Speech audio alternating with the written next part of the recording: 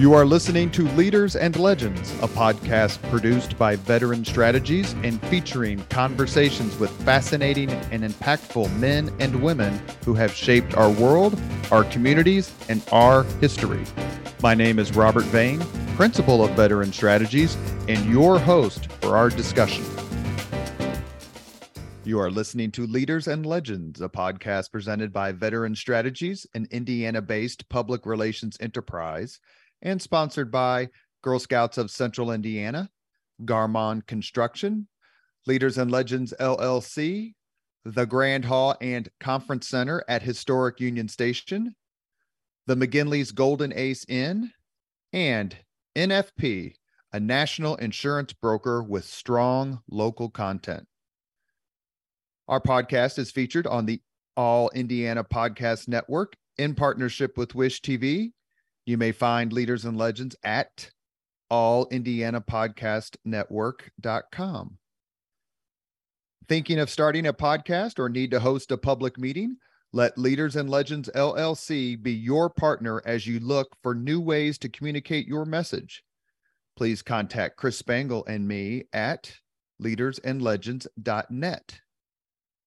As always, all our podcast interviews are dedicated to the legacy and generosity of P.E. McAllister.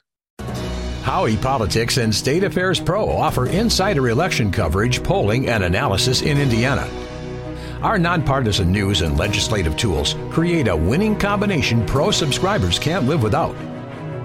For all the resources you need this election season and beyond, visit pro.stateaffairs.com/IN. That's pro.stateaffairs.com/IN. Thank you for joining us on the Leaders and Legends podcast. Our guest today is Christopher Andersen, critically acclaimed author of 18 New York Times bestsellers and 36 books, which have been translated into more than 25 countries worldwide. Two of his books, The Day Diana Died and The Day John Died, about JFK Jr., reached #1 on the bestseller list. A former contributing editor of Time and longtime senior editor of People, Andersen has also written hundreds of articles for a wide range of publications, including the New York Times, Life, and Vanity Fair. Mr. Andersen has appeared frequently on such programs as Today, Good Morning America, NBC Nightly News, CBS This Morning, 2020, Anderson Cooper 360, Dateline NBC, Entertainment Tonight, and many more. He is the second member of the Andersen family to join us, and he has a tough act to follow as Kate Andersen Brower came on a few years ago to discuss her works on the White House, the presidents, and the first ladies. Mr. Andersen is joining us on the Leaders and Legends podcast to discuss his latest work, The King, Life of Charles III. Mr. Andersen, thank you for coming on the podcast. Thank you. Who was that person you were describing? He just sounds absolutely fascinating. All I know is he's got a beautiful home and a full head of hair. So congratulations, Mr. Andersen. Your home looks like a movie set. It's because it looks like Rod Serling to walk through there. Well, you know, it's the Seinfeld apartment, and it's the only way I can get through Zoom calls without falling backwards. I gotcha. I get a lot of comments on it, and sometimes it completely derails a lot of business meetings. But thank you so much for your time. Thank you. Pleasure to be here. You're, as I said just before we started recording, you're a longtime journalist, so we're not going to bury the lead here. Yes. The news that is enveloping the royal family, the book by Prince Harry called Spare, and their Netflix series. Given your extensive research and knowledge of the Windsors, the current British royal family, take a few minutes, please, and just give us your thoughts on Harry and Meghan and William and Kate, which is kind of the 21st century version of Bob and Carol and Ted and Alice. I don't know about that, but go ahead. And how it's all crawling into bed together. It's not going to happen. And and how it is affecting King Charles III. Well, there's an interesting line in the book apparently, which technically hasn't been released yet. It's Right. only leaked through the Spanish publisher. But what apparently at one point during Philip's funeral, the two brothers got together and with Charles briefly, and they began to argue, as might have been expected. And Charles said, "Please don't make my final years miserable." And I think that's what's happening. I mean, here's a guy who has waited his entire life, 70 years, to plus, to take on this role, to take on this job, and at a critical time when he really needs to get the British people behind him to kind of create that bond of affection and loyalty with his subjects that his mother had, and he does not have yet. He does not need his sons to be feuding, and very, very publicly. So it's a critical time for the monarchy. It's a critical time for the royal family. As far as I'm concerned, you were asking about the what Meghan and Harry are doing. I mean, I think even their staunchest allies now are beginning to wonder what all the whining is about. I mean, they've gotten their degree of independence. They've made these fantastically lucrative deals with Netflix and publishers. So what else can be said? I mean, William and Charles have remained silent. I don't think it's going to last. I think the king is going to definitely take some retaliatory move. This book is explosive. You can see it's already, I mean, it's wonderful for people who are interested in the royal family because Harry is pulling no punches here. He's talking about incident after incident. One of them where his brother, as you know, allegedly attacks him and kind of hurls him to the floor and this sort of thing over Meghan. I think it's going to be the final nail in the coffin, and I think the king has one thing he can do, and that is take away their royal status, which they still have the HRH designation. Right. They're not supposed to use it, but unlike the case with Diana, when Diana was stripped of her royal status, the HRH, her Royal Highness status, Meghan and Harry still have it. So that could be taken away from them. Their titles could be taken away from them. I don't think there's any hope of Archie and Lily, the Sussexes' children, ever becoming prince and princess. They might have been, but that's not going to happen now. So yeah, a lot of things are in motion here, and Charles is the center of the action. And King Charles III has said multiple times that he wants a stripped down British monarchy reflective of the 21st century. Right. But he also wants all the pomp and ceremony and magnificence. I mean, pay no attention to the man behind the curtain. I mean, that could be the motto of the the British royal family. Well, and the Romanovs too, but that's a whole other story. It's the mystique. I have a chapter in the book that refers to something that was said by a well-known British historian. You must not, what was the phrase? You must not let daylight in upon magic, because once the people know that, the jig is up. So I think he wants to maintain that pomp and ceremony and grandeur. And he's also somebody who's lived the royal life. And I write, of course, about his heartbreaking childhood, which I think makes Charles the man he is today. And it is a very bleak and sad and heartbreaking childhood, isolated childhood. And, somebody who's used to getting his way, who knew he would be king, and therefore developed this kind of odd combination of victimhood and insecurity combined with a grand sense of entitlement. Now, in fairness, if a king can't, if anybody can have a sense of entitlement, it will be the King of England. I've seen that coming. Harry and Meghan seem to a lot of the coverage here, and you live here in the United States, but across the pond and here in the colonies, it seems like they just want to eat chocolate all day and never gain weight. Right. They want to use what'd you say? That's a great line. I like that. Yeah, that seems to be what's going on. I will say that in Britain, their popularity has just plummeted. Right. But unlike, they still have their defenders here, many of them. I think, don't you think that the documentary really rubbed a lot of people the wrong way, even people who were there. More so than, you've read a ton of British history. I've read a ton of British history. They've accepted some sort of stratification of society, whether it's because of the royal family or the titles that date back centuries.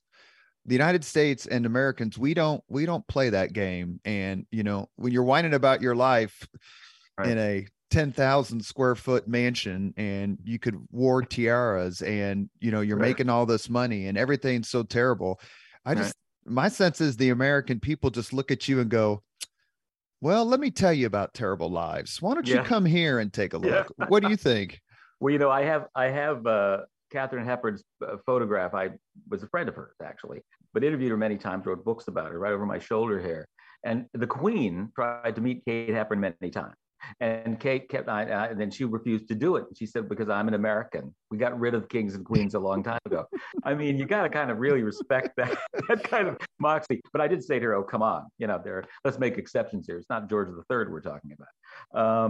But you're right. But on the other hand, there's a fascination. It's a fairy tale gone wrong. We're fascinated by them because there's always been this bond between Americans and let's face it, it's the mother country, and in a sense, culturally anyway. Speak the same language makes a big difference. We can look at the monarchy without having to bow to it, and that's a huge difference.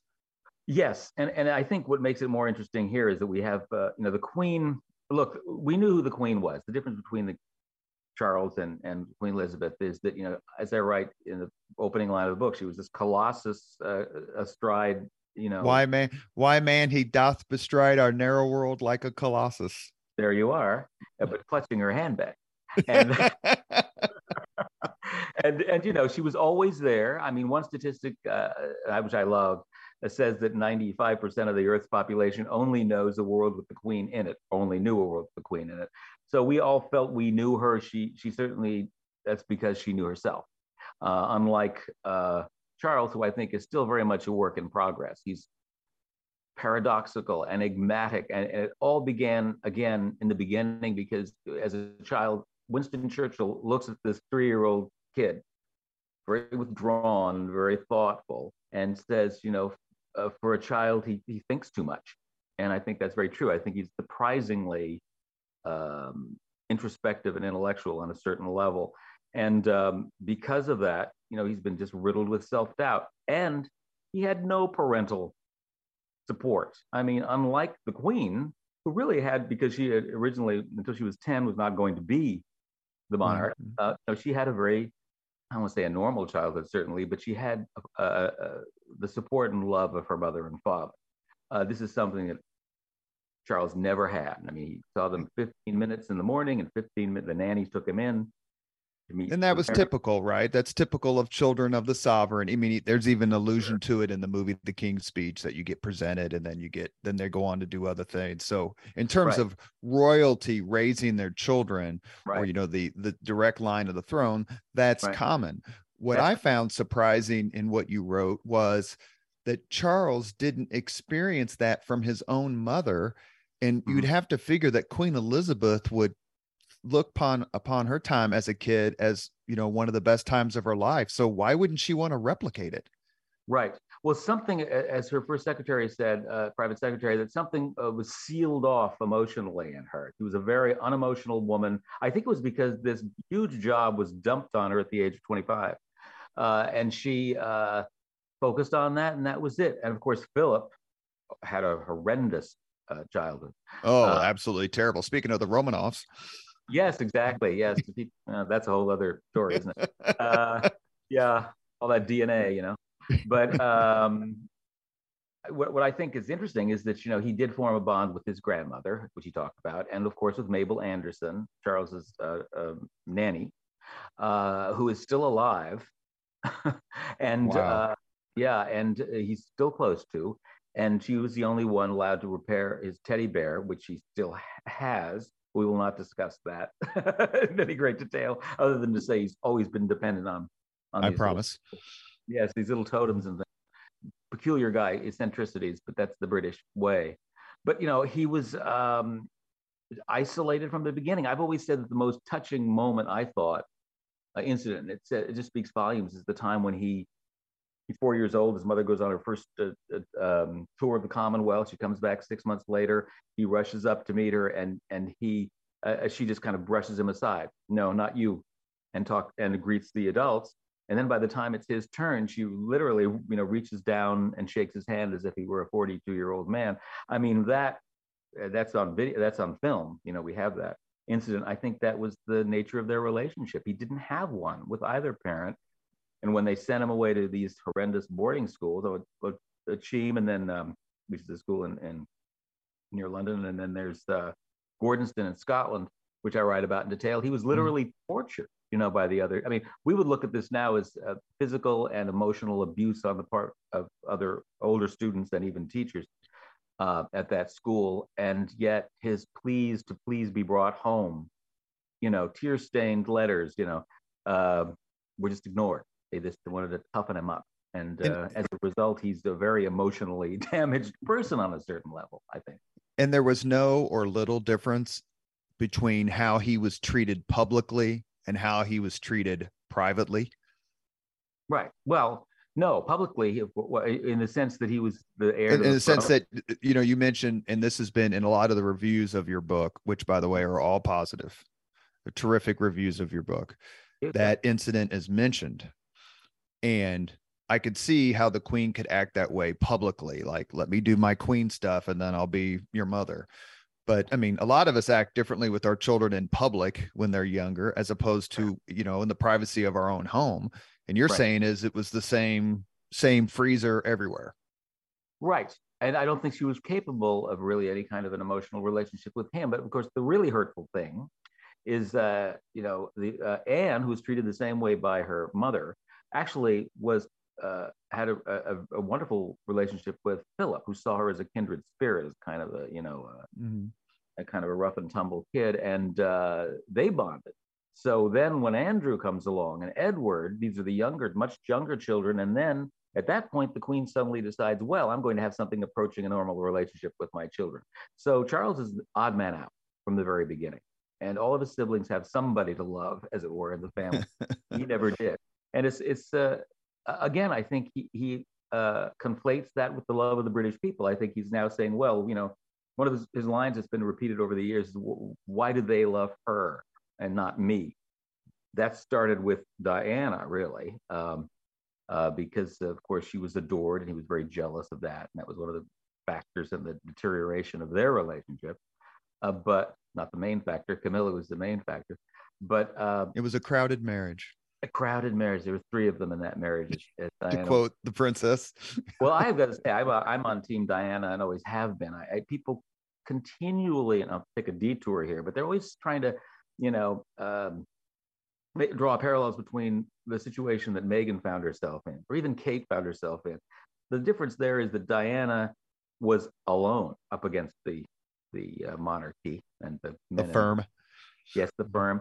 And she didn't have anybody at her side. I mean, William has Kate, and they have each other, and Harry has Meghan. I mean, it's not a similar situation. There would have been no problem had Camilla not been in the picture. I don't think. I don't know if you're familiar with British historian Sarah Gristwood. She writes a lot on the Tudor period. She wrote a biography of Churchill. I interviewed her just a few days ago and said on this very topic that you mentioned, and it's perfect segue.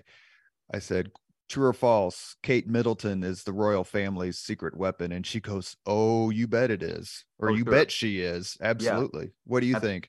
Oh, totally. I'm totally, again, I think she's, I don't think she's underestimated either. I think she's a powerhouse, and her staying power was Wadey Katie, remember, for 10 years she was there, being dangled in front of the British people. But she was, she's the first true commoner, or will be, to be queen. People forget that she's descended from coal miners. That for a time her mother lived in public housing. That her mother was an airline, a flight attendant. I mean, who built her own really remarkable business from scratch. So yes, she went to private schools. Kate Middleton did. She hobnobbed with their aristocracy, indeed, but she wasn't born into it, And So I think that's a remarkable leap, much more so than someone like, well, obviously Meghan marrying into the family is something, But Diana was part of the aristocracy. so was. And there's no question. As a matter of fact, she referred to the family as the Germans, because she was far more right. English than they were, right? Oh yeah, no, no. And she used to call. I love this one. She called famously Camilla the Rottweiler, and Camilla called her Barbie. That was her nickname for Diana. But Diana used to call Charles the Boy Wonder, which I always thought was great. Well, a few minutes ago, you talked about the magic. Never let. I think Prince Philip. You correct me if I'm getting the person wrong, but I think it was Prince Philip who, when they were complaining or someone was talking about all the appearances and all the requests and do this, you got to do this, and please come to this, and please come to that. And someone was saying, how do you handle all the requests? Was it Prince Philip or someone else who said, the only time we need to worry is when they stop asking? That sounds like something he'd say. Well, he's one, again, I know people have developed a sort of a warm spot for him, but I don't know. He was very abusive to Charles, humiliated him in public, he reduced him to tears even as a young man, and Charles could never please him, and there was that was a really toxic relationship.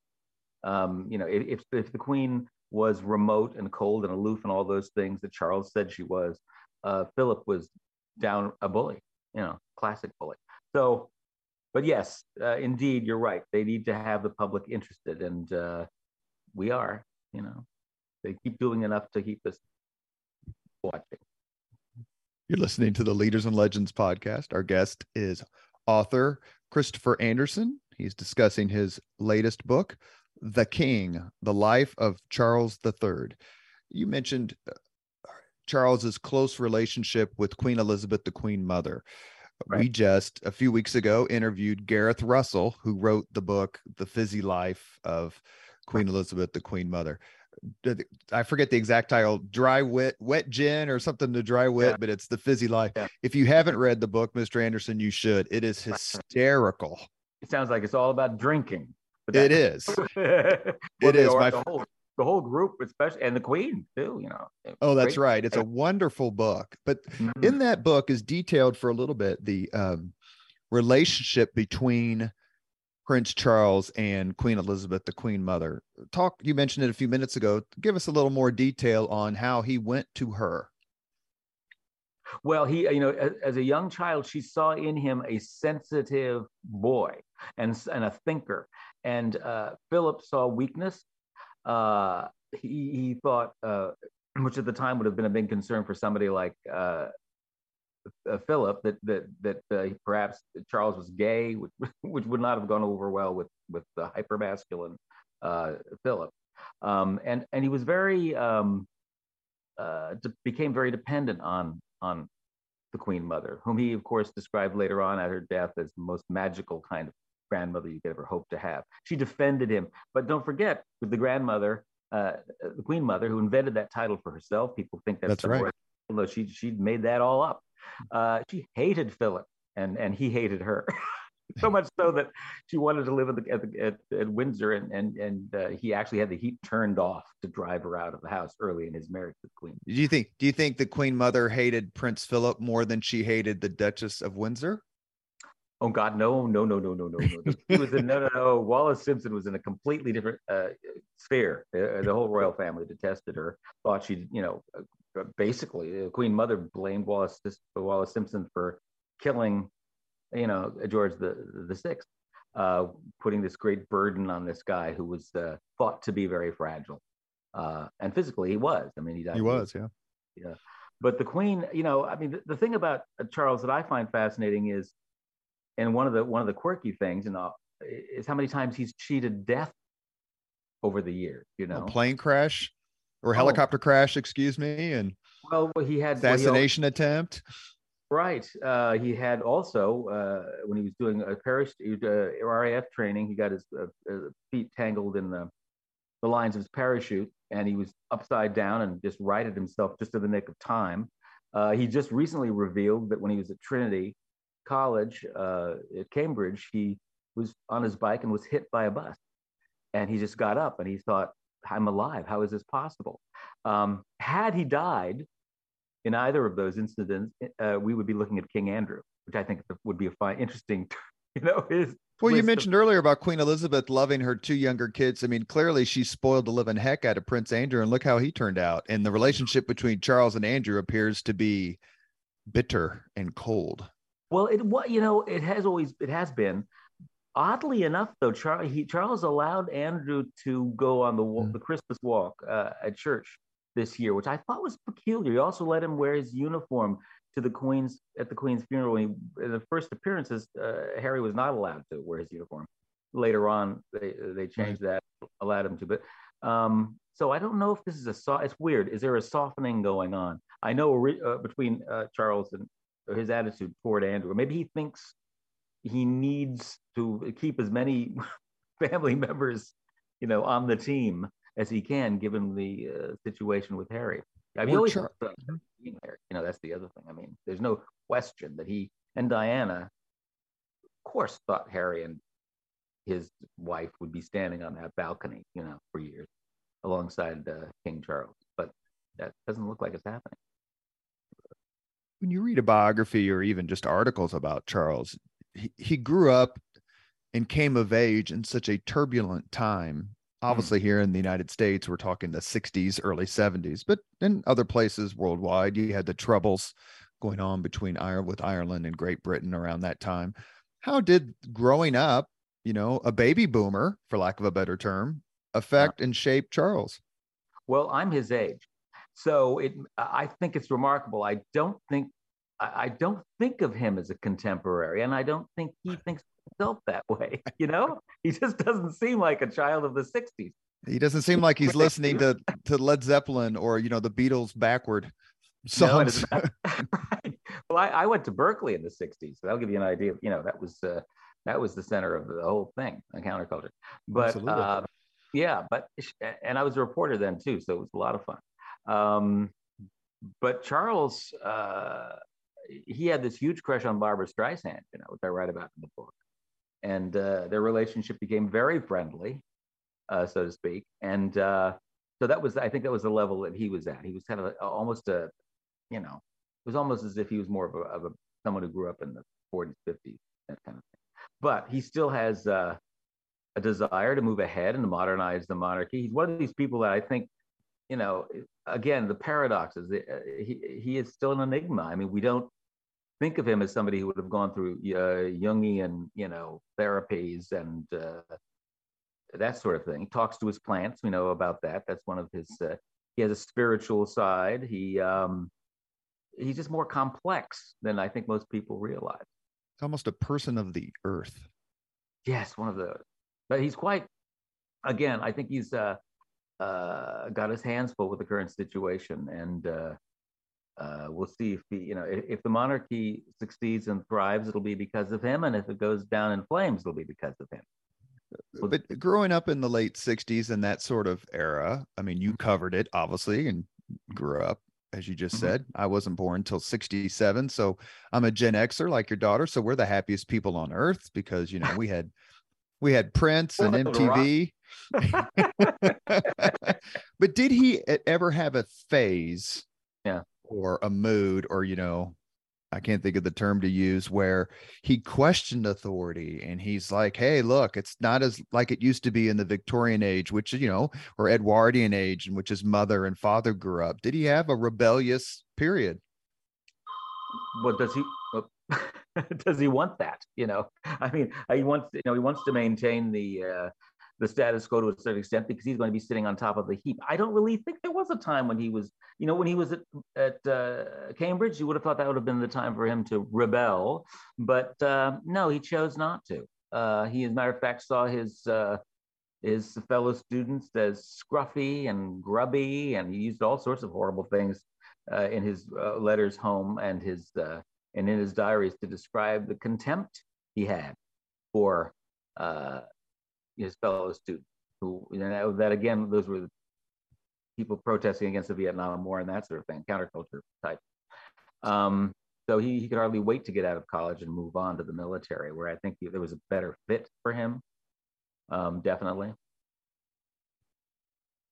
You are listening to the Leaders and Legends podcast. Our guest today is Christopher Andersen, and we are sponsored by Veteran Strategies, an Indiana-based public relations enterprise, and sponsored again by Girl Scouts of Central Indiana, Garmon Construction, Leaders and Legends LLC, the Grand Hall and Conference Center at Historic Union Station, the McGinley's Golden Ace Inn, and NFP, a national insurance broker with strong local content.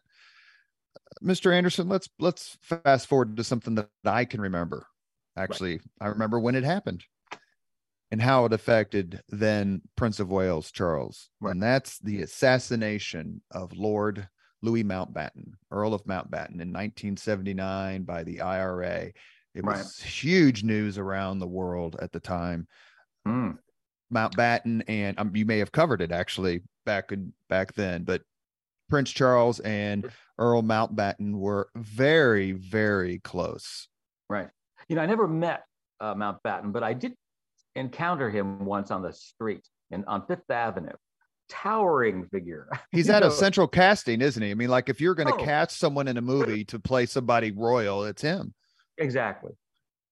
He must have been he seemed as if he was 7 feet tall. Let's put it that way. But and of course, for people my age and a little older, you know, he was just this World War II iconic figure, historic figure. You know, Lord Mountbatten of Burma. All the you couldn't help but be impressed by him. When he was blown up by the IRA, of course, it was a crushing and devastating loss for Charles. I mean, Charles viewed Mountbatten as his real father. You know, he viewed him more as a grandfather figure. Mountbatten had his own plans. You know, there's no mistake. It's not an accident now that it's no longer the Windsors, but the Mountbatten Windsors. He managed to get in there because he was a great grandchild of Queen Victoria. And the Mountbattens were the Battenbergs and changed their name. Oh, please. They're all German. You know, I mean, it's a very Germanic group. And boy, the most German of all in many ways was, I think, Philip. I mean, wow. But indeed, it was a horrible loss for him. And of course, it was because Diana, when she met him in 79, expressed, and they were walking through a field, he was dating Diana's sister, Sarah, at the time, Charles was. And but he had a little time alone with this very young woman, Diana, and she said how sorry she felt for him. And she could see how the loss on his face and how he was grieving. And this touched him at the time, apparently. But I have to say, you know, I can remember, this takes me back to being covering the Silver Jubilee in 77. 77, the Queen's marking the Queen's 25th anniversary on the throne. May I ask you another quick question? Did you cover the Queen when she came here to celebrate the bicentennial in 76? I did not. I mean, personally, I mean, I was in charge of people's. I'm trying to think of what, you know. Well, in essence, I was a senior editor of People magazine, and one of my jobs was covering the royals, starting in 1974. But I'd already been writing. I was the Time magazine was writing about them in the early 70s as well. But what I remember about the 25th anniversary specifically was we were in Westminster Abbey. It was the Maundy Thursday thing that they did, and for some reason I was sitting next to the royal enclosure, as it were. And the royal family came in, and it was the whole bunch. Everybody was there, but remember, Diana wasn't in the picture yet. And so I'm looking at all these people, and it was everyone knew them. They're very famous, but in retrospect, it was a pretty drab group. I mean, they were a waxworks bunch, and I guess Charles was 27 at the time, and it wasn't until like 6 months later, seven or 8 months later, when Diane enters the picture, that suddenly you have this injection of, you know, life and glamour and all the things that she brought to it. And so it's just a very different world, you know, even though the crown, for example, shows that there was a tremendous amount of action behind the scenes that people weren't aware of. But it was Diana who really, you know, was a breath of fresh air. Well, let me ask you either a very complex question or a very simple question. Why did Charles marry Diana? Well, someone said he made the mistake of marrying his trophy wife first. No, look, he was forced into it. Philip said, hey, you got to make a decision. You got to move on. She was, and she was vetted. People don't realize, and I write about this in some detail, by Camilla. Camilla got together with another one of Charles's mistresses, Lady Tryon, Kanga Tryon, and they went over a list of women who would be appropriate kind of mothers for the future heir. And Diana was always at the top of the list. So there's Diana, perfectly aware of what's going on. And again, a number of incidents where by the time she's walking down the aisle, she knows she's destined, this marriage is not going to work, because there is Camilla sitting with her son in her lap, standing on the chair next to her, and watching it all. And Diana, eventually recalls as she's walking down the aisle, not being able to take her eyes off Camilla in her gray suit and gray pillbox hat, just grinning from ear to ear, because she set the whole thing up. So yes, it was a mess from the get-go, that marriage, and of course it all played out in the papers and the headlines and the scandals that went on for 17 years. Do you think Charles was ever in love with her? No, but she was in love with him. That was the problem. Like every schoolgirl, don't forget, he was the number one bachelor for a whole generation, and she was part of that generation. So she had his picture on the wall, the same way that girls had, William's picture on their wall, the next generation. But and I think that's the tragedy of it all. She felt humiliated and ignored, and all of those things, when indeed the monarchy was already beginning to founder when she entered it, and she kind of rescued it by did. Yeah. And of course she had that remarkable touch that Charles doesn't have. William and Kate seem to. Harry and Meghan have it as well, the ability to touch people and connect with them. But Charles has never been able to do that, and I don't think he's capable of doing it, because he's sort of emotionally stunted in a sense. And did Diana, I mean, I hate to ask this question, but it's so obvious. I guess I can't, as someone who came of age when Diana was on every magazine cover in the world, and she's absolutely beautiful. Nothing beats that. I think was it white or shimmery dress that she wore to some event, and she exposed one shoulder, and all of us in high school were like, oh my God, she's perfect. Yeah. Did she ever look at Charles and go, do you see all this? Like, why the hell do you want her? Like, take a look at me. What's the problem here? Don't you think? I mean, I'm sure. And I think people are still saying that. And by the way, we are now learning we're getting confirmation from Harry in his new book, but they didn't want this. They did not want Charles to marry Camilla, even in 2005. Harry apparently worried that she was going to be a wicked stepmother. Charles, then fast forwarding to the year that he actually convinced the Queen to let him marry Camilla, he only did that by promising that she would never be queen.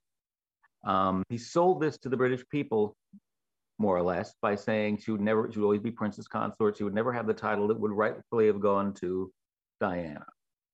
But I knew from the get-go that he was not going to do that. I knew that he intended to make her queen. It would be insulting to her in his mind to not let that happen. So there were little hints over the years. A schoolgirl comes up to Camilla, will you be queen? Well, we'll have to wait and see, won't we, was her answer. Charles had a similar response, very kind of coy about the whole thing, but it was a plan all along to convince the Queen Elizabeth, to endorse Camilla ultimately as queen, and she did it only months before her death. And it was a broadside to both Harry and William. They did not think their father would, go back on his promise, and so now we have Queen Camilla, and I think it's going to be a moment. It's going to shock the British people. They're not going to be, poll after poll shows that Camilla is still not popular. That the vast majority of the British people do not, I think it was 80% was the last figure I saw, do not want her to be queen consort. Sure. So it's one thing to have that announced, and it's another thing to see her crowned, in that ceremony. It'll be fascinating when they put that on her head, and she'll be shaking like a leaf because she's nervous about the whole thing. But well, let's give Charles a little bit of credit here in the sense of what is it about Camilla that he Mhm. just can't shake. Soulmate, and of course they had this physical relationship early on, and I think it never stopped. And there were all those kind of embarrassing revelations over the years, likening himself to a tampon and all that stuff. But it's clearly they were meant for each other. She calls them two peas in a pod. But it's interesting to see that there was an abrasive or a cold relationship between her and William and Harry, and any notion that she ever charmed them, well, that's just what flew out the window. That never happened. But would you give Camilla high marks for her dedication to service? I mean, she clearly is trying to work her way into the hearts and minds of the British people through just work. I think she feels that she's doing this for him because he needs this to work. And yes, we have to give her that kind of degree of credit. But don't forget, this was, just decades of planning and strategizing and scheming, for want of a better word. She always wanted to be King's mistress. That was her goal. She wanted to be like her great grandmother, Alice Keppel. I mean, that opening line when she met Charles, where she says, my great grandmother and your great great grandfather were lovers. How about it?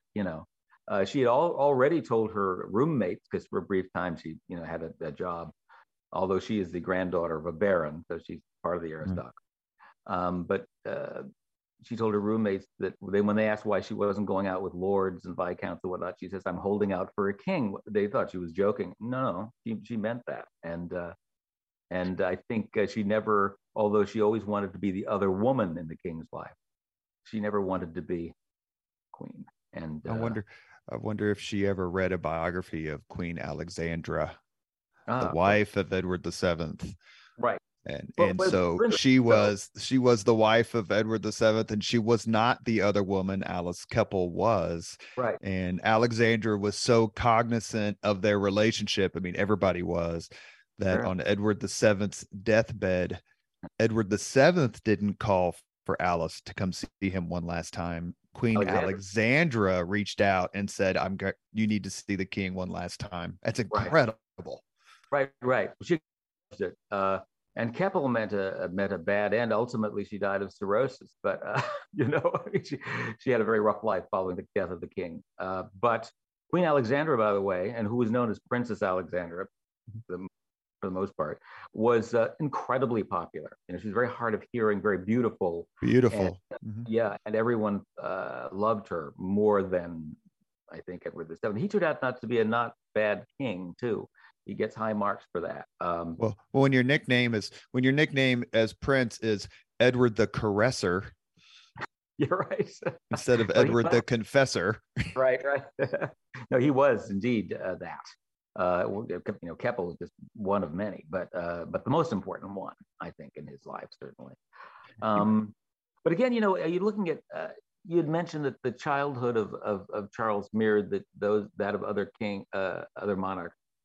And I think his was worse. I mean, well, you had the Hanoverians where George I hated his son who became George II, and he returned that hate. And George II hated Frederick, the Prince of Wales, who was the father of George III, who died before coming to the throne. I mean, these Hanoverians they hated each other so much. I mean, like real hate. I can't be around you. You're despicable. You make me sick. That sort of stuff. But not as small children. I mean, true. Yeah. But as they grew up, they just the relationships were so fraught, and it just doesn't seem that Charles's gets any better with Philip's. Right. Well, I look at these little incidents that any parent could identify with, where or look with in dismay. I mean, Charles goes through as a child a tonsillectomy, which at that time is a little risky. Severe case of measles, also in the 50s, a little risky. Falls down and breaks his ankle falling down the stairs. At 13, he has an emergency appendectomy. It goes on and on. At no time was he ever visited by his parents. And in the case of the emergency appendectomy, the Queen was hosting Eleanor Roosevelt, Buckingham Palace, And Eleanor asked where Charles was, and she said, "Oh, well, he's having an emergency. He's having his appendix operated on about, down the block, basically." And the Queen never, Eleanor Roosevelt was just shocked and horrified that a mother would have that attitude. Because Eleanor Roosevelt sweated out her children serving in World War II. Right, exactly. Yeah, I mean, she was a normal person, But I don't think, again, the Queen is somebody was very much about service and duty and the job that she had, and her dogs, and her dogs, and her horses, and her horses. Oh, by she the came way, to Kentucky one time just to come, crazy. Let me ask a question. You were talking about. No, I'm going to jump in on the horse front. I think people should know that the cost-cutting moves that Charles has made recently was to sell the Queen's 15 of the Queen's thoroughbred horses, and then put Camilla in charge of the Queen's royal stable. So that's a kind of a symbolic gesture. Ouch. Yeah. We talked about Charles as a child in relation to his father. We all learn things from our parents, good or ill. How describe Charles as, basically a single parent for all these years, and how did he act towards his children? Right. Well, early on, playful, pillow fights, all that sort of thing, but most of the time not there. I mean, the same thing with Diana, even though we have this, Diana could be very affectionate. We know that in contrast to the Queen, whenever Diana came back from a trip or anything, we saw her sweep the kids up in her arms and that sort of thing. But I think Harry would acknowledge, and William, that the parents were not around as much as they would have liked. Now, Charles's response to Diana's death, I think, is fascinating. Here, at this point, in 1997, when Diana is in the car crash, William is 15. His brother is about to turn 13, and Charles is more devastated and stunned by Diana's death than anyone else. I mean, he gets the news in Balmoral, and I think it was one of his aides said that it was. When he was told that she had died, it was this howl of grief, and having to, he was crying, he was weeping. When he flew to Paris to retrieve Diana's body, and by the way, the Queen didn't want that to happen, but Charles insisted that the British people would not tolerate it if he didn't show her respect. So, Charles about saved the monarchy at that point. He did, absolutely. I mean, the irony here is that he brings it to the brink of destruction by forcing this divorce. He just was not going to. I mean, Diana is the one who triggered it finally with the famous Panorama interview. But I mean, it was Charles' insistence on his relationship with maintaining that with Camilla that really brought them to the brink of destruction. But then he saves it, and he saves it by giving Diana her due. But the moment he walks into that hospital, and sees Diana lying there in her coffin, because I interviewed the nurses who handled her body and other people on the scene, and they had actually, placed her in the coffin, a glass topped coffin. We had a window in it, but she was lying there, and the air conditioner was blowing her hair. It was a very odd scene. And Charles walks in, and the nurses say it looks as if he looked as if he'd been struck by an unseen force, was the way they put it, and reeled backwards. And everyone thought he was going to pass out. I mean, he was completely devastated and shocked, and yet, he managed to hold it together, and with Tony Blair convinced the Queen to return from Balmoral, fly the flag at half-mast after the British people had been screaming for them to do something, and then give her the kind of funeral that she deserved. She wasn't. The Queen had said before she's not entitled to a royal funeral because she's no longer a member of the royal family. They gave her one anyway. It's not the 16th century. And and there was that tidal wave of flowers that just engulfed all of London. It was remarkable. And, I think Charles tried to get his sons through that period. But I think he also regrets the fact that he was convinced, along with Philip, convinced the boys to walk behind their mother's coffin, which was a very emotionally scarring experience. They still talk about it. Earl Spencer, Diana's brother, who walked with them behind Diana's coffin, said it was like walking through a tunnel of grief because there were a million people lining the streets.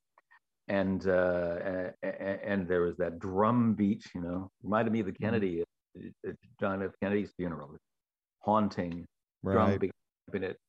And so that was something I think that Charles now wishes he hadn't done, forced them to do that, because it's left. I mean, they're still going through some stuff about it.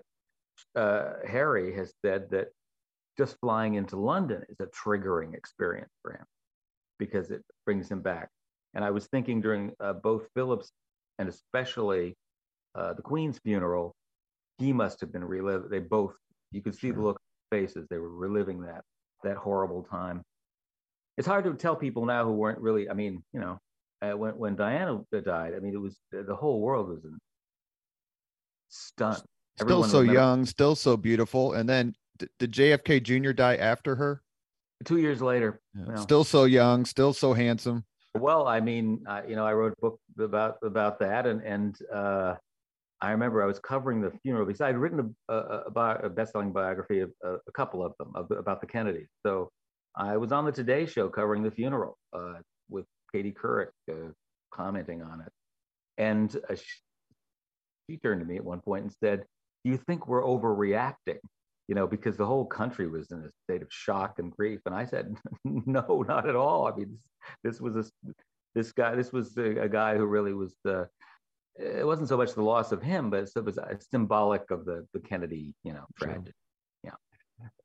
You have a significant career as a journalist, and we're talking with Christopher Andersen, author of The King, The Life of Charles III. So let me ask you a couple of questions. And I'll just pose it this way. Talk to me about the relationship, please. Talk to us with the relationship between Charles and the press and Charles and historians. Well, I think the press he's always had, trouble with. I think the degree of, he feels a horrible intrusiveness on the part of the press. And of course, that's only logical. There is I don't think he's handled it as well as his own sons did for quite a long time. Harry is now kind of fallen off the wagon, but there was a wonderful time when there was a very telling moment when they're on a ski vacation just before the boys had taken him skiing, just before his wedding to Camilla. And Charles just suddenly starts bad-mouthing everybody, all the press who are right in front of him. Everyone could hear it. It's being recorded, and they're smiling. Just keep smiling, Dad. And I think that really spoke volumes. I mean, he's always had a deep, deep resentment of the press and the working press, and especially the tabloid press, and, as you know, which is relentless in England. As far as historians are concerned, I mean, it's anybody's guess how he's going to handle this job. He's obsessed with heading the Commonwealth, and yet I think unless he gets that kind of is able to build that kind of relationship that his mother had with his subjects, he's in danger of having one country after another slip away from the Commonwealth. Right now, the Commonwealth, 1/3 of the population of the world is part of the Commonwealth, 53 countries, and a number of them are thinking of bailing on the, bailing the monarchy, and because he's technically the king of 15 countries right now. So we'll just have to wait and see what happens. I mean, he feels like that's what makes him paradoxical, is he's both modern. He has ideas that no one who's occupied that position have ever even entertained before, but he's also a staunch traditionalist. I mean, here's this guy who just fought tooth and nail to maintain fox hunting, and rural that's right, things like that. The great polo player, all those things that we associate with another time. In your mind, does Charles III possess a particular philosophy of kingship? Well, I think he would, if anybody expects him to be a placeholder for him to keep the throne warm for William, they've got another thing coming. I think he was going to be an activist king. I think that's what he wants to be. I think he'll be kicking people off the royal payroll. He'll be trying to find ways to economize, but also to as you said, streamline the monarchy, slim down the monarchy is one of the things he's saying, so that it's more palatable to future generations. But he has to preserve do the that. grandeur. Exactly. And we'll see that with the coronation. I mean, right away, people were saying, oh, well, he's going to be the king. He's talked about making all these changes. So obviously he's going to be a smaller event. Well, absolutely not, because he realizes that circuses like this are what really keep the whole thing going. I don't think he'll be able to match George the Fourth, but he'll do something. George the Fourth, I think, had the most expensive coronation in history. Another guy who hated his father, and vice versa. Well, that leads me right to my next question. So George the Third reigns for 60 years, 1760 to 1820. Then, spends several years basically demented. Right. So, his son, George the Fourth, has to wait all that time. Edward the Seventh, who we were talking about just a few minutes ago, his mother reigned for 64 years, 1837 to 1901. He has to wait all that time. So Charles has waited 70 years. I mean, is it people like Charles? I mean, it's happened before in British history. How do you think that he is going to make his mark and be activist? Well, I mean, again, Edward the Seventh, everyone thought was something of he was just a playboy king, prince. People thought, but he turned out, as I recall, to be a rather effective monarch, or was thought of as that when he passed away. Certainly in foreign policy, when he basically was the driver behind the alignment that ended up, the coalitions that fought each other in World War One. He put us on the side of, or put Germany or Britain on the side of France and Russia, because he and the Kaiser hated each other. Well, of course, World War One is still a mystery to me. I have no idea what it was about. I mean, it was all personality. They were all cousins. I mean, or whatever. But yes, principles were not involved. But look, he has a lot of opportunities. But the funny thing is, something as seemingly superficial as this row between his sons could prove fatal. It could, because all we're paying attention to is that.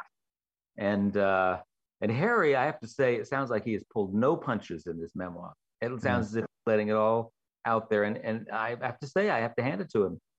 It's better than some whitewashed job, where he's not laying it all out. I also think that this kind of tension between him, I've written about this, a book before this that I wrote called Brothers and Wives, about the relationship between the Sussexes and the Cambridges. I talked about the tensions between them. And now suddenly, again, now he's confirming that indeed he really resented the fact that William never got criticized for anything much, and was doing pretty much the same stuff that Harry was doing. But Harry's saying the only way the family can come together is if I tear it apart first, and that just seems to be a bit odd. It is odd, and I think he has an awfully. He wants his father and his brother back, he says, but he has an awfully odd way of showing it. Certainly not the approach I would take. Or you'd ask Kate to take, or the other daughter to take. Yeah, it's funny because I was right. Oh, yeah. And it was funny that Kate Middleton, another Kate, is so central to this, and William's feeling that Meghan kept insulting his wife, and here you have the kind of there are cultural differences, I think, that might have made this kind of these kinds of misunderstandings inevitable. Meghan is the kind of person from Southern California, very American, very frank. She's kind of the goop generation, and that does not, there's just ample opportunity for misunderstanding between somebody like that and people in Great Britain in general, much less people in the royal family. So and Diana and Sarah Ferguson seem to have gotten along okay. Oh yeah, but then Diana dropped her over something incredibly petty. Let me ask you just a couple of questions, and we're going to get to the 5 questions that all of our guests answer. What are Charles's thoughts or opinions about the United States and or Americans? Well, of course, that's Diana land. Diana felt that the American people were behind her 100%, and she was right, I think. I mean, always felt a little bit of hostility. His first trip here, when Richard Nixon was trying to palm him off on Tricia. Yeah, that's right. Right. Poor Ed Cox. Yeah. Well, Yeah, and the same. Nixon did the same thing with W. George W. Bush tried to get put him and Tricia together as well. At least But Trisha looked like her mother, yeah, as opposed to Julie, God love her, who looks just like her father. no, that's true. That's true. No, Tricia was but so there's always been a little. I think Charles has always felt a little uneasy here, but he's really gotten one of the principal purpose things that the royals do. And Harry and Meghan are criticized for monetizing everything, for making these gigantic deals, $100 million deal with Netflix, $20 million book deal just for one book. For Harry, God knows what they're going to get for Meghan's book. But the fact of the matter is that Charles has been a big money raiser for a long time. I mean, he's taken sacks full of cash from Saudi princes. He's flown here to hobnob with the Annenbergs, going all the way back to the Annenbergs, people like that. The super rich Americans have funded many of his charities and to some degree his lifestyle. I mean, the loaning of yachts and planes and all this stuff. So that goes with the territory. It seems like it's not as craven as one might think within the context of the way that they behave. Money is a big deal. Sarah Ferguson got in trouble for trying to, was it Nutrisystem or something she was hawking? Oh, she did that. But yeah, she did that. But I mean, remember when she was caught trying to sell the influence connection to her husband, Prince Andrew, for $750,000 by the same fake, undercover reporter that had done it before to somebody else. Well, the British aristocracy has fallen in love with American money since the last half of the 19th century, when the robber barons and the industrialists all came. Ask the Churchill family. Right. All the yeah, exactly. Two final quick questions. One, was Charles ever going to abdicate before his reign in favor of his son? And B, were you surprised, given that the first Charles got his head cut off and the second Charles was probably the randiest monarch the British have ever had? Were you surprised he didn't change and become George VII as opposed to Charles III? So anyway, those are my two quick questions. Well, the weird things, first of course, he waited too long for this. Oh my gosh, he got in trouble in 1993, I think it was. No, 1998. And now this is where the Crown got it wrong. They said that he tried to suggest, that the Queen abdicate much earlier. But in 1998, after Diana died, he definitely let a person doing a documentary on him let it be known that he would be delighted, was the word, if his mother abdicated, stepped aside. And she was furious when he did it. And he had to apologize profusely. So he was not ever going to relinquish his time on the throne or shorten it or anything. And the Queen had all these examples of other people abdicating. I mean, my gosh, the Emperor of Japan has abdicated. Pope has, based fundamentally, he retired, Benedict. During her reign, one sovereign after another of all these other countries stepped aside so when they got too old. And but she wasn't going to do it. And I think Charles was embittered by that, and so to some extent. And so now that the job has finally landed in his lap, he has no intention of shortening his time on the throne. No, I don't see that at all. He might have, had she abdicated, with some deal, that he step aside for William, because William and Kate are the future of the monarchy. There's no question that they're the ones that are going to have to, if it's not severely damaged in the next several years, in the early part of Charles' reign. Charles III doesn't surprise you? Oh, no. Well, he admired both Charles I and Charles II, and he had pretty favorable words. I think it's, they both, how old was Charles II when he died? 50 something, 56, something like that. Died in 1685, I think. Right. But I mean, he was only in his 50s, I think. So, and of course, both of them, of course, basically were ruled as absolute, they dissolved parliament and all that. I mean, the second one did. So I think if he could have his way, Charles would get rid of, would dissolve Parliament. That's He what made a would. joke to that effect when he Yeah, spoke before the House of Lords, right? right. If I'd been Yes, like either of my two namesakes. right, exactly. So so it doesn't surprise me. And of course, it's British history, and there, for whatever reason, I think historians view. Well, he was a very popular. Charles II was Restoration Charlie. right, very, very much. I mean, I think he widely regarded as one of the most popular kings, and so perhaps that figures into it as well. Although he had many flaws, And many mistresses. many mistresses. Right. Is it just one last quick question? Forgive me, I keep saying that, but I'm enjoying this conversation much, and I'm very grateful for your time. Is there a British royalty movie or TV show that you think gets it or got it right? Well, see. I'm a fan of The Crown. I mean, I think when Dame Judy Dench should get off her high horse here, I mean, it is fiction. Comes close to the truth. There are many instances where they take liberties and they acknowledge it, but I think it's pretty great. And I'm a big fan of the King's speech, and the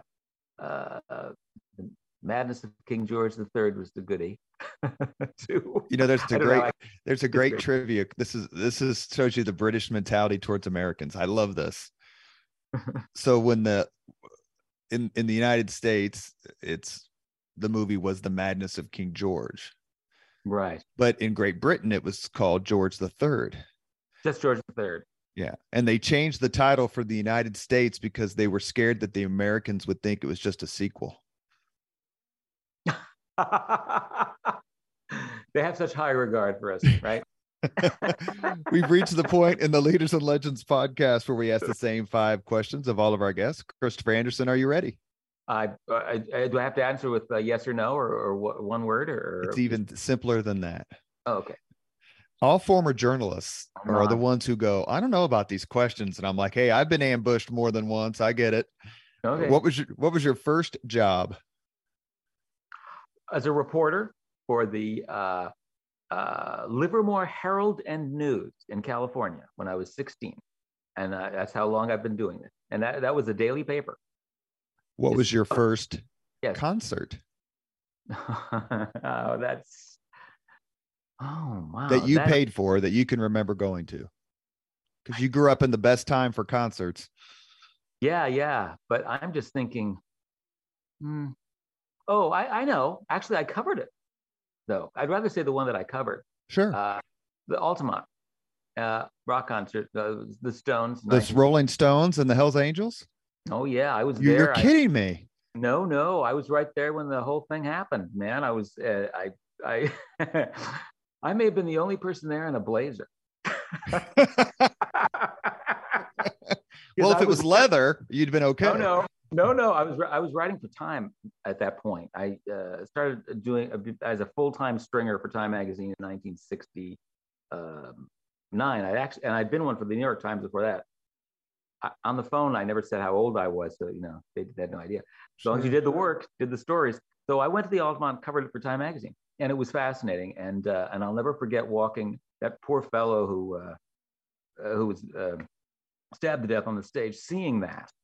And just standing there and watching Mick Jagger on the stage and his Harlequin thing, singing "Sympathy for the Devil." And I think at the time the stabbing occurred, or the murder occurred on stage, it was he was singing "Under My Thumb." It was all just very bizarre and grotesque. And I remember saying to myself, I will never forget this scene, and because it was just unbelievable what was happening. Well, I hope you don't find this too obsequious, but if I am so lucky to get your daughter, Kate Andersen Brower, back on to talk about her biography of Elizabeth Taylor, I'm going to suggest highly and frequently that she write a biography of you. Oh, yeah. Nah, don't think that'll happen. I could tell you what her first concert was, because I took her when she was like 13. She answered the question when she was on. I just don't remember her answer. Well, I think it was New Kids on the Block. You win that particular. You win that fight. I don't think she would have told you that one. Number 3, if you could suggest any book for someone to read, which book would you recommend? Oh, but I was a Gatsby nut before anybody else really paid any attention to it. So I'm a very big Fitzgerald fan. Number 4, if you could Number 4, if you could witness any event in history, be there in person as it happens, which event would you choose? Oh my God. The event in history. Wow. That's great. And scary, isn't it? I mean, there're just so many. I suppose. Well, it will sound bizarre, but I would say the assassination of Lincoln. You'd want to be in the box or in the crowd, or? Oh, no. I want to be close enough to see what was going on, but that's one. Well, I mean, am I supposed to say the birth of Jesus Christ? I don't know. That's second thought, the birth of Jesus Christ. Last question, and this is going to be kind of an interesting one for you, because so many of the people who've been given as answers previous in our podcast are probably people you have actually dined with at some point. Maybe. If you could have dinner with anyone living today, 2 hours off the record just to chat, whom would you choose? Oh, I hate the off the record part. What's the point? Well, that's a great caveat. But maybe they would just be a little bit, you've worked with these folks, they're a little bit more forthcoming if they don't have a pen and paper in front of them. Well, on this wall, you've got everybody from Hepburn and Lauren Bacall to Ronald Reagan and the Henry Fonda and Gloria Swanson I interviewed for guys. But the one thing they have in common is they're all dead. So living today, would you want to have anyone in the world? What about King Charles III? Well, I guess I should say that, shouldn't I? You can say whoever you want. This is going to take a long time. We'll say that for now. I should come back to you with a more thoughtful answer. You have been listening. True. We want people to think that is the most, and he's an interesting person, and I wouldn't mind that, but there might be somebody else as well. But yes, but Charles would be, if it could be on the record, that would be great. And he would be fun, the fun Charles. The fun, not the dour. No, we wouldn't want that. You have been listening to Leaders and Legends, a podcast presented by Veteran Strategies, an Indiana-based public relations enterprise, and sponsored by Girl Scouts of Central Indiana, Garmon Construction, Leaders and Legends LLC, the Grand Hall and Conference Center at Historic Union Station, the McGinley's Golden Ace Inn, and NFP, a national insurance broker with strong local content. Our guest has been Christopher Andersen. He is the author of The King, The Life of Charles III. We'll put a link so that folks can buy your book. It's terrific. I love your writing. Thank you so much for your time. It was a real blast to get a chance to talk to you. I'm grateful. It was fun. You got to give me another shot. Who do you want to come on and talk about? We'll see. That last question was those last 5 questions were great. You didn't ask me the one thing I thought you were going to ask. And what was that, sir? That Barbara Walters asked Kate Hepburn, which is, if you were a tree, what kind of tree would you be? Let me ask you a question that I ask people who come on twice. What's the funniest movie of all time? Oh, man. Oh, no. I'm going to tell you, I've asked a half dozen people and they've all given the exact same answer. Really? Oh my gosh. Really? I'm trying to think of who they would, well, you got to tell me what they said. And National Lampoon's Animal House. Oh, no, not by a long shot. I think National Lampoon's Vacation. I think National Lampoon's Christmas Vacation was better than Animal. But I'll come back to you with something. It'll probably be some, terribly, clever. No. I'm a big old movie fan, as you can imagine. It happened one night. Abbott and Costello meet Frankenstein.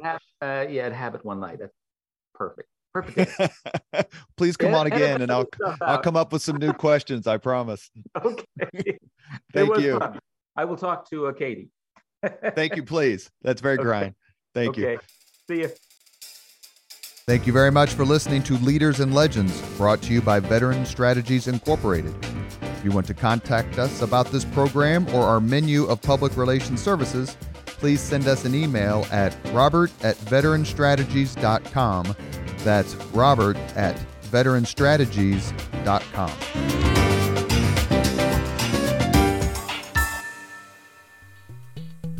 This podcast was produced and edited by Chris Spangle and Leaders and Legends, LLC. If you're interested in starting a podcast or taking yours to the next level, please contact us at leadersandlegends.net.